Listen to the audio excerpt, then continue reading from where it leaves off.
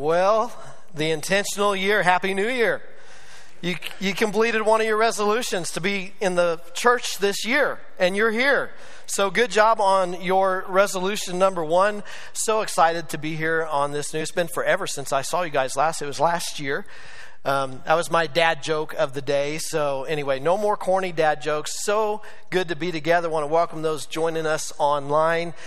We are talking about not New Year's resolutions, believe it or not. But I did want to talk about that just real quickly because we're only 7 days in. And so there's hope for us that some of us have maybe kept some of our New Year's resolutions. I'm going to ask a question. Would you be so brave to just raise your hand? This isn't a trick question. I'm not going to call you out. If you do New Year's resolutions, will you just raise your hand? I'm just kind of curious. Do you do New Year's resolutions? I do them. Anybody do New Year's resolutions?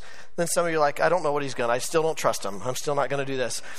I say that because according to a research and a study of Forbes Health, 45% of Americans do New Year's resolutions.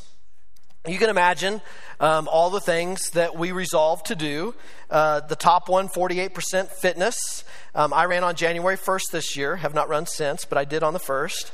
38% finances, 36% better mental health, 34% weight. I didn't eat any sugar on January 1st. I ate half of a cake on January 2nd. 32% diet. Honorable mention, time with family, balance between work and family, and to quit smoking. So I'm sharing this because, I don't know, has anybody kept their New Year's resolutions? We're into day 7, kept any of their New Year's resolutions? I won't make you raise your hand. This is not a New Year's resolution message because I don't want to discourage us. Because this same study says that 2 or 3 months from now, many of us will have kept some of our resolutions. But come December, it says only 1% of us will have kept those resolutions. So if you are part of that 1%, first of all, none of the rest of us like you. The second thing is for the rest of us 99%, this is not about resolutions.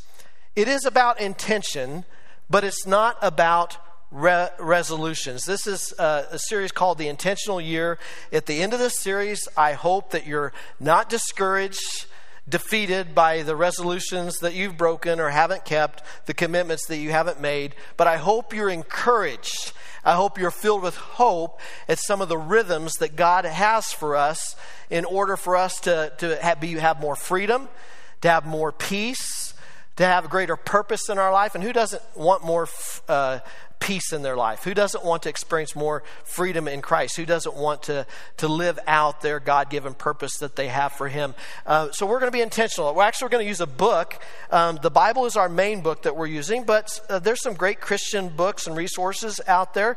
And so this actually comes from a book called The Intentional Year. One of the things that it asks to do is just a resolution you can keep or commitment you can keep is to come up and pray and ask God to give you a word for the year. I actually have done this for the last few years. Last year I couldn't decide on one. I did 3, overachiever. But this year I've honed in on one word. Now corporately as a church, last week if you weren't here, we talked about our one word is one. That we are going to be passionate for the one. We're going to celebrate the one. We had 4 baptisms in our first service. Unfortunately, we don't have any baptisms in our second service, but we still pass out the testimonies because we want you to see what God has done in the lives of those around you. And so we celebrate the one, but my personal word this year is intentional. I want to be more intentional. I want to be more intentional in my marriage, in my family, in the church, in my work, in the things that I do. I want to be more intentional. I'm not going to go into that, but that's just a word to kind of help give some focus today. Some of you are intentional, and I was so encouraged, not that you need to do this. We're just given options and plans because this is not about not having a plan at all. But last week I shared about the Bible recap, and so many of you have shared that you started the Bible recap. I'm excited because you're getting into the Word. I don't care if you get all 365, if you hit every day. I'm excited that you're getting more into the Word than maybe you would have had you not. And by the way, I just saw an article that came across my newsfeed yesterday that Terry Lee Cobble, she's out of Texas, Texas. She's the one that does the Bible recap. That her goal in this article was, when she first felt led to do this back in 2019, I think it was, she was hoping to impact 300 lives. She wanted to see 300 lives impacted through the Word of God. 300 million downloads later, she's the top number one Apple app this most recently. And so incredible. Again, there's other places. I know some friends that are going through the Word. You have different things that you're going through, but I just want to encourage you on that. That's not the message today, but it is about being intentional. The book that I'm sharing here is Holly and Glenn Packiam. That's their names. Actually, where this came from was a couple months ago, clear last year. We were sitting in a staff meeting, and Pastor Dustin, our worship pastor, was telling me about a book that he had been reading and that he had read, and it was called The Intentional Year. It kind of sparked all of our interest. I read this, and some of us have read it on staff, and we thought this would be a great way to start our years with the intentional year. Again, the foundation of our messages is the scriptures, but we're going to talk about five spheres of our lives, five spheres or rhythms of our life to grow closer to God this year. The premise of this book is not to focus on doing something else or adding something else, accomplishing something more. So often we revolve our lives around doing more and trying to do something and even doing great things for God, when the reality is God just wants us. He wants us to be with Him. He loves us just because we are, not for anything that we could do for Him.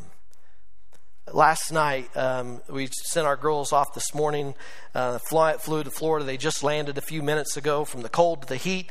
But last night, as we were having dinner in Wichita, I just told the girls, I just said, your mother and I are so proud of you. And one of them said back, for what? And I had reasons to tell them why, but I didn't need a reason why. My girls don't have to do anything for me to be proud of them. They're just my girls. They're ours. They're Heather and I's. And you feel the same way about your kids and your grandkids. Yeah, there's things that we're proud of, their achievements and their accomplishments. But if they don't have those, we're just proud they're ours. They're our kids. Our Heavenly Father, we're His kids. He wants us to be with Him. And I don't want my girls to do anything for me. I don't want them to buy anything for me. I just want to be with them. And our Heavenly Father, our perfect Heavenly Father, He just wants to be with us. And this series is not about doing more. There's things that will be a natural byproduct, and we do things. But that's just a means to an end. The means is this, is we want to draw closer to Jesus. We want to not focus on what we're doing, but who we're becoming and who God has in mind for who He wants us to become. Like a good coach. I think maybe one of the best coach, maybe arguably the best coach ever, is Coach Wooden, John Wooden of the UCLA Bruins. I'm not a big UCLA Bruins fan. I have some friends that are big UCLA fans, and that's why I don't like them. And so anyway, there's a rivalry there. It doesn't sound like a very good friend, but if you knew these friends, you would understand. But anyway, I'm not a big UCLA fan, but I'm a big John Wooden fan. I've read, a couple of his books in the past, and he was about helping his young men about who they would become, not what they were doing. People might find this odd, but he enjoyed the practices more than the games. He enjoyed spending time with them in one-on-one and in group settings more than coaching the game, because he was more interested in who these young men were becoming, not in what they were doing. And it had some kind of funny thing. He wanted things to be about team, and he wanted to develop their character. And one of the greats, Bill Walton, when he first showed up on the UCLA campus and was going to play for the great John Wooden, he was a free spirit. He had in mind how he was going to do things, and he bought into a lot of it, but he very respectfully went to Coach Wooden and said, "Hey, Coach, I get what you're doing here. I respect everything you're doing here. I'm all in on what we're doing here, but there's one thing that I will not be doing. I know one of your things is that all your players have to shave their beards, and this is who I am. It's what I do. That's not going to happen." And Coach Wooden said, hey, you know what, Bill? I totally understand. You're an individual, and you have the right, to do what you want to do there. But we're sure going to miss you this next year on the team. It was all about team. It was all about who we were becoming. And I know that's a kind of a funny illustration of that, but this is not about doing. This is not about achieving. But this also is not about not having a plan. It's not que sera, whatever will be. That's not what this is about, but it is about practice. It is about rhythms and practicing who God would have us to be and who He's desiring, and not the performance. You'll notice athletes, basketball players, football players, probably other sports too, they get on streaks. They have hot streaks. A baseball player will be on a hot streak and then have a slump. A basketball player will get on a hot shooting streak and then they'll have a slump. And in most sports, you have these hot streaks and you have these cold streaks. And it's kind of really out of their control. But the thing they have control of is practice. They don't know when those streaks are going to come and when they're going to go, but what they can do is they can practice. And that's what our walk with God is. It's a practice. It's not about perfect performance. It's about being intentional and practicing. It's not about not having a plan. As Pastor Rich says, the life you long for won't emerge by accident. You need a plan. And God has a plan for us. And His plan for us is not to do stuff. That happens, but His plan is for who we're becoming, who He wants us to be. He's more interested in who we're becoming than what we're doing. Doing comes out of a natural flow of that. So I know it's countercultural. Our world screams to, achieve, be busy, do stuff. In fact, if someone asks you the question, hey, how you doing? And you go, man, I'm just really busy. That's like lauded. It's like, hey, good for you. You're really busy. God's not interested in how busy we are. He's interested in how present we are and how He wants to be with us. And pastors can get in this terrible game as well too. And we can be doing for God and we're not taking time to be with God. And all of us, especially those that claim to be followers of Jesus, we want something that Paul called the fruit of the Spirit. Love, joy, peace, patience, kindness, gentleness, goodness, faithfulness, self-control. There's not anybody in here in this room that doesn't say, I don't want more joy, I don't want more peace, I don't want more patience. But we don't get those things by doing those things. We get those things out of the overflow of being with Christ and being in His presence. And as described in John chapter 15, Jesus said, abide in me. And I chose the New King James Version. You might be reading along in the NIV or NLT. And but I really like the word abide in the New King James Version. He says, abide in me and I in you. As the branch cannot bear fruit of itself, love, joy, peace, patience, kindness, helping others. As it can't bear fruit of itself unless it abides in the vine, neither can you unless you abide in me. I am the vine, you are the branches. He who abides in me and I in him bears much fruit. Love, joy, peace, patience, kindness. For without me, you can do nothing. Jesus models to us Him abiding in the Father and us abiding in Him. And one of the ways He modeled that was through prayer. And I'm going to share a prayer. There's many different prayers I could have chosen today because Jesus had a practice of praying. We're going to see that today. Jesus had a practice of praying, but I'm taking the place in Scripture where Jesus is getting ready to go through it. He's getting ready to go to the cross. His heart is heavy. He's getting ready to be lashed 40 times. Even before He gets to the cross, He's beat unrecognizable. He's getting ready for the mission in which He was born for, to come and die on a cross for us, to pay the penalty for our sins. He's gonna be brutally beaten. His body is going to be painfully hurt and broken. And in this moment, Jesus comes and He prays. But I want us to see something right out of the gate. Coming out, He went to the Mount of Olives as He was accustomed to. If you have your Bibles and you want to circle that word, we're going to come back to that. or your Bible might say as what was usual for him. And his disciples followed him. And when he came to that place, he said to them, pray that you may not enter temptation. We're going to come back to that. And he was withdrawn, and he was withdrawn from them about a stone's throw away. And he knelt down and prayed, saying, Father, if it is your will, take this cup away from me. Please don't let this happen. But nevertheless, not my will, but your will be done. And then an angel appeared to him from heaven, strengthening him. And being in agony, he prayed more earnestly. Then his sweat became like great drops of blood falling down to the ground. Coming out, he went to the Mount of Olives as he was accustomed to. Backing up to the very first verse. As what was his practice. He was intentional. It was part of who he was. It wasn't just something he did, but he met with God. He met with his heavenly Father. He was accustomed to it. He practiced. It was a rhythm. It wasn't a performance. It was something that he practiced and something that he did. And Jesus was perfect in every way.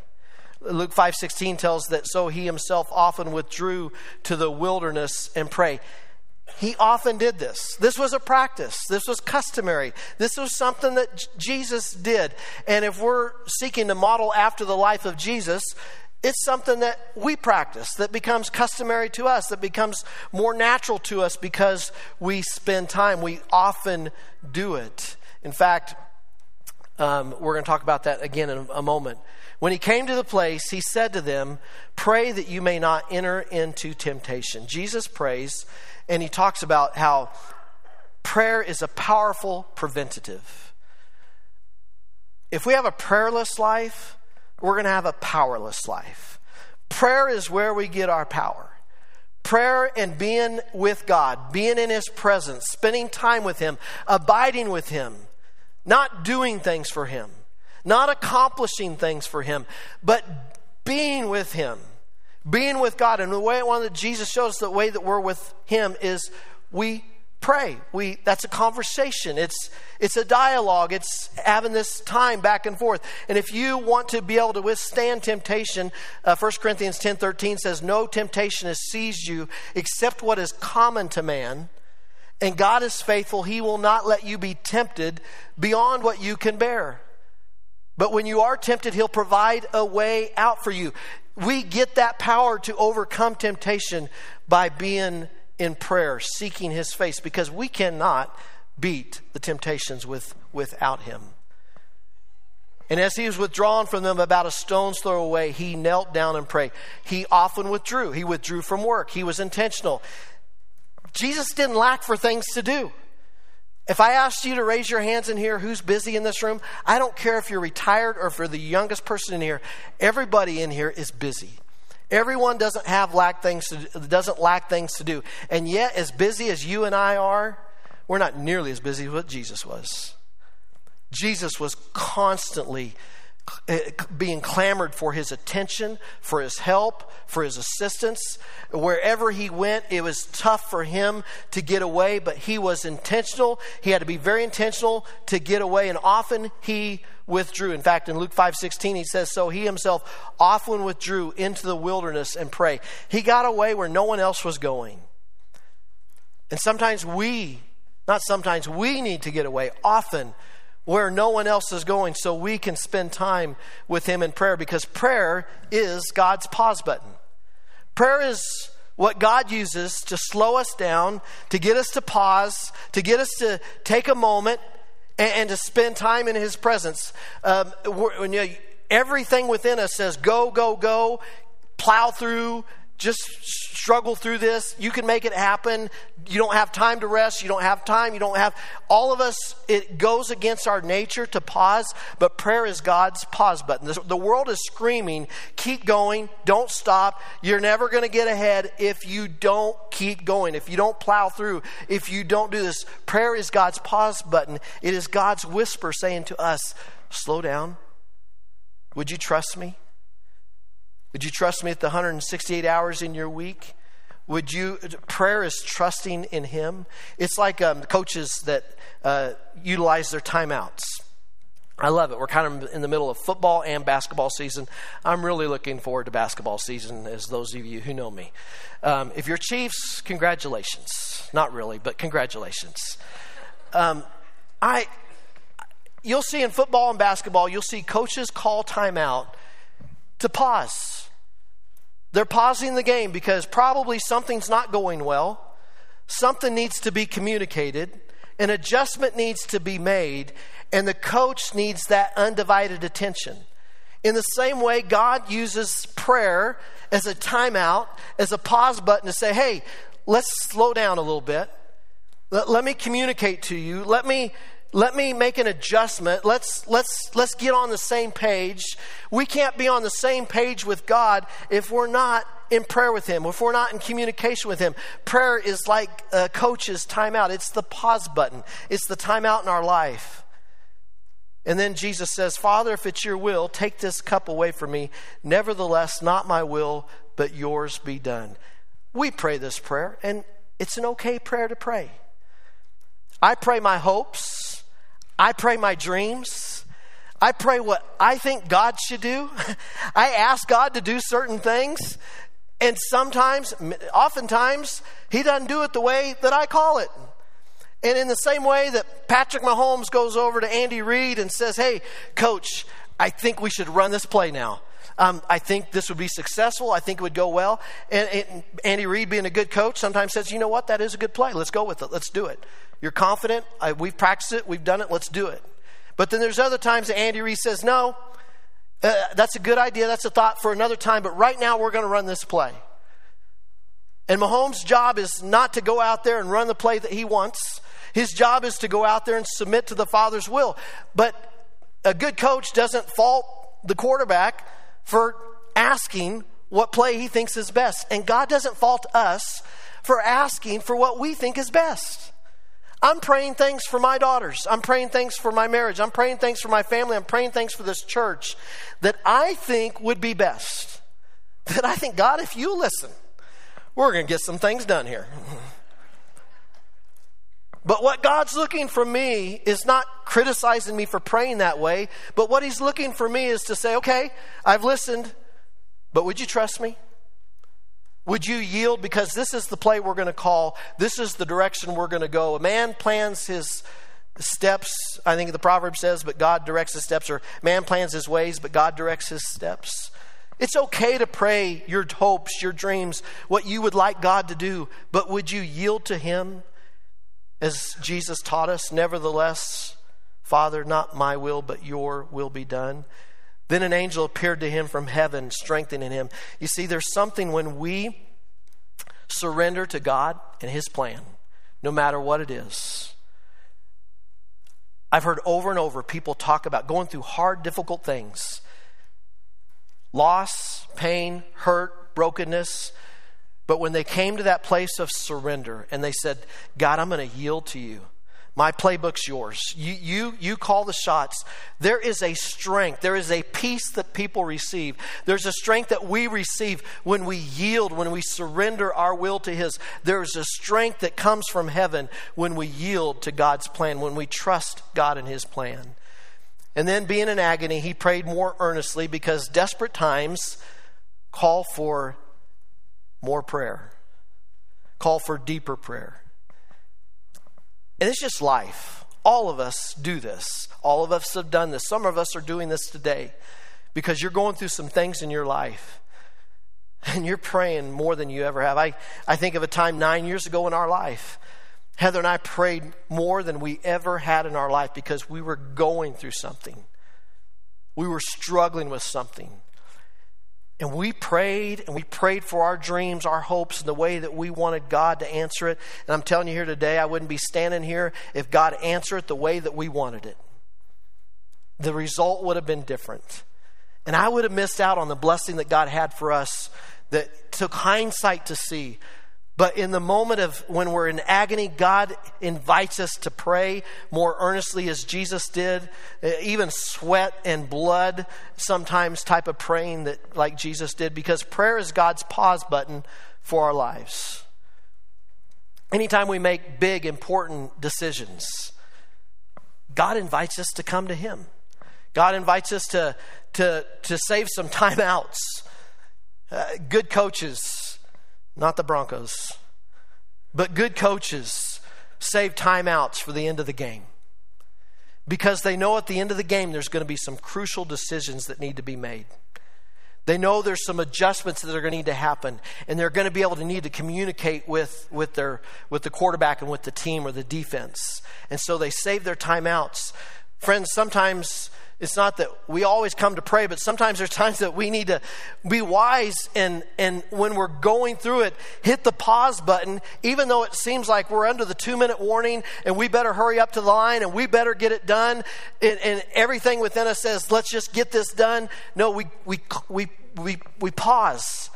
And we call timeout. And sometimes there's multiple timeouts. The offense calls the timeout. They go out. They line up. The defense looks at what they're doing. They call the timeout to counteract. Sometimes we need to have times where we pause in our lives and say, God, this is a big decision. You're thinking about marrying someone? Boy, it's a big decision. You need multiple timeout buttons. Doesn't mean it's not the right or it's the wrong decision. But you need to hit the pause button and ask God to help you. You're getting ready to maybe think about a different job or a different place. That's a time where you say, God, I need your help. Is this the direction you're sending us? Is this where you want us to go? This is what I think would be best. But, I'm going to yield to you in what play you want to call. Prayer is God's pause button for our lives. There's another place in Luke chapter 16. It talks about the different places that Christ prayed. It was usual, it's customary. Now it came to pass in those days that he went out to the mountain to pray, and he continued all night in prayer to God. And when it was day, he called his disciples to himself, and from them he chose 12, whom he also named apostles. Before Jesus called the 12 that would lead the mission, that would where we are today because of that movement of those 12 apostles, Jesus prayed. Before important decisions, he prayed. Before important decisions, we need to pray. Before calling the disciples, before Jesus performed miracles, he prayed first. Before he ate, he gave thanks. That's why we pray at the dinner table. We're giving thanks. We're modeling what Jesus, in all situations. Paul said, in everything, give thanks. In everything, pray. In every circumstance, pray and give thanks. And we see when Jesus, getting ready to go to the cross, he prays. But also, when Jesus started his ministry, he first spent 40 days and 40 nights fasting in the wilderness before his public ministry. Because what we do in private is more important than what we do in public. We can put on a good face. I can put on a good face. What's more important to God is not what you see, it's what God sees.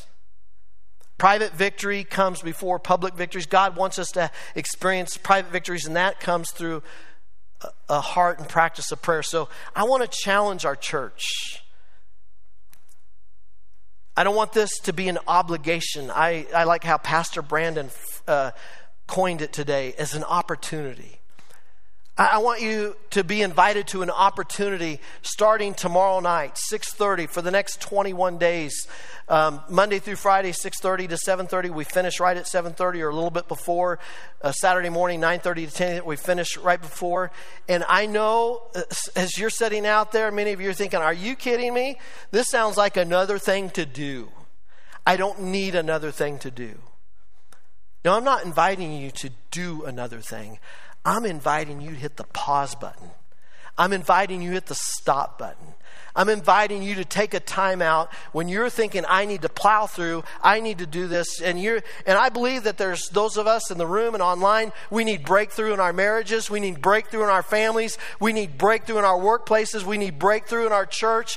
But those breakthroughs don't come without prayer, because unless the Lord builds the house, they that labor in vain. I believe that Jesus modeled prayer to us. It was important to him. He prayed as custom. It was usual. It was practice. It was something that he did all the time. And he invites us to pray. And there are special times and seasons. Jesus fasted and prayed for 40 days before he went into public ministry. Friends, can I just say, I believe God wants to do some great things in your lives, in my life, and in this church this year. That doesn't mean good things are going to happen. I'm not a name it, claim it preacher. You're not going to pray and go win the lottery, because you probably shouldn't be playing the lottery if you're praying, okay? And I got to be careful. I don't want to get off track here. Squirrel. I believe God wants to have breakthroughs in our lives. In your lives, my life, our church's lives. I do believe that God wants to see more people come to Him this year than ever has come before to Him. I laid out last week that I believe that God wants us to have 100 baptisms. I don't know if God wants us that or not. Honestly, it's just a goal that I kind of feel like God wants us to baptize more than the 35 or 40 that we do each year. But I also believe that prayer can't be answered on our own effort and by us doing it. We partner with God. There's a place that we work and we come alongside, but we're called to abide in His presence. And I believe that God wants to give some breakthroughs in our lives, but I believe that God also does that through the obedience of prayer, hitting the pause button. And when everything is screaming at you, go, go, go, don't stop, power through, you don't have time for this. My prayer is this would be a place of going, I'm going to breathe for a moment. I'm going to pause. We're going to come together. Pastors don't lead this. We're joining Church of the Highlands along with hundreds of churches across the country that participate in the 21 days of prayer. And it's simply a time where we'll join them in worship. You won't be called out to pray publicly if you're going, hey, am I going to go up? Something weird's going to happen. Nothing weird's going to happen. No people are going to be falling down. I mean, at least that's not my plan. God wants to work through His people, though. And there'll be some time of some corporate prayer that will be led. There'll be some time we'll just have personal prayer. You just can sit in your seats or pray at these altars. But it won't be long, and it goes by really fast. I'm also encourage us to pray in the beginning of the year to fast. Before Jesus did something really important, He fasted. Before He entered into public ministry, He fasted. Now, He fasted food and water for 40 days. I'm not encouraging anyone to do that today unless God calls you to do that today.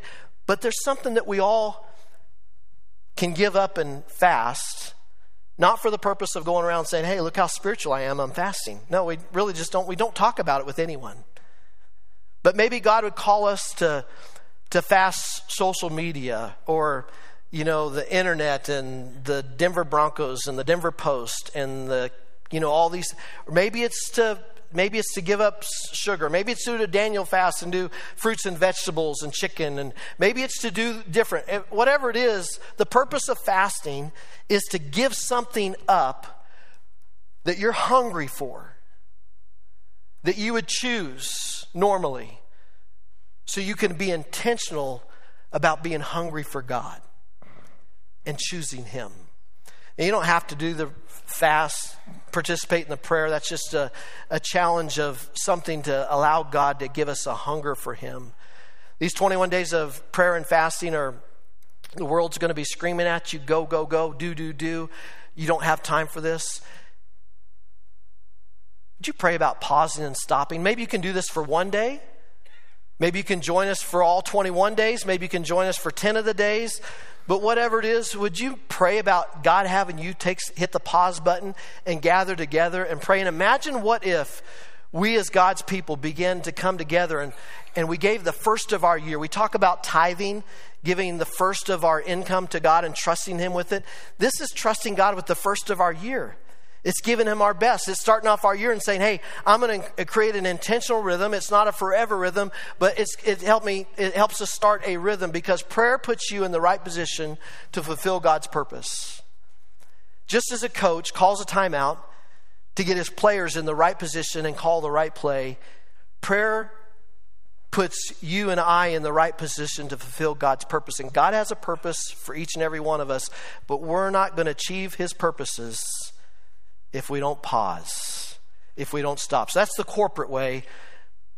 Privately, I'm just going to hit this quickly. There's different ways you can pray, and there's many different ways, but maybe you're like, how do I pray? Here's just a quick something to think about. Just an acronym for the word pray. Pause, rejoice, ask, and yield. Pause might be 2 minutes. You might be a mom of preschoolers, and you're thinking, I don't have any time at all. Are you kidding? I don't have a moment to go to the bathroom by myself. I mean, they're always with me. God knows the season of life that you're in. This isn't about performance. This is about practice. My wife, when she was in this season years ago, and we had toddlers, 2 and 4 year olds, 3 and 5 year olds.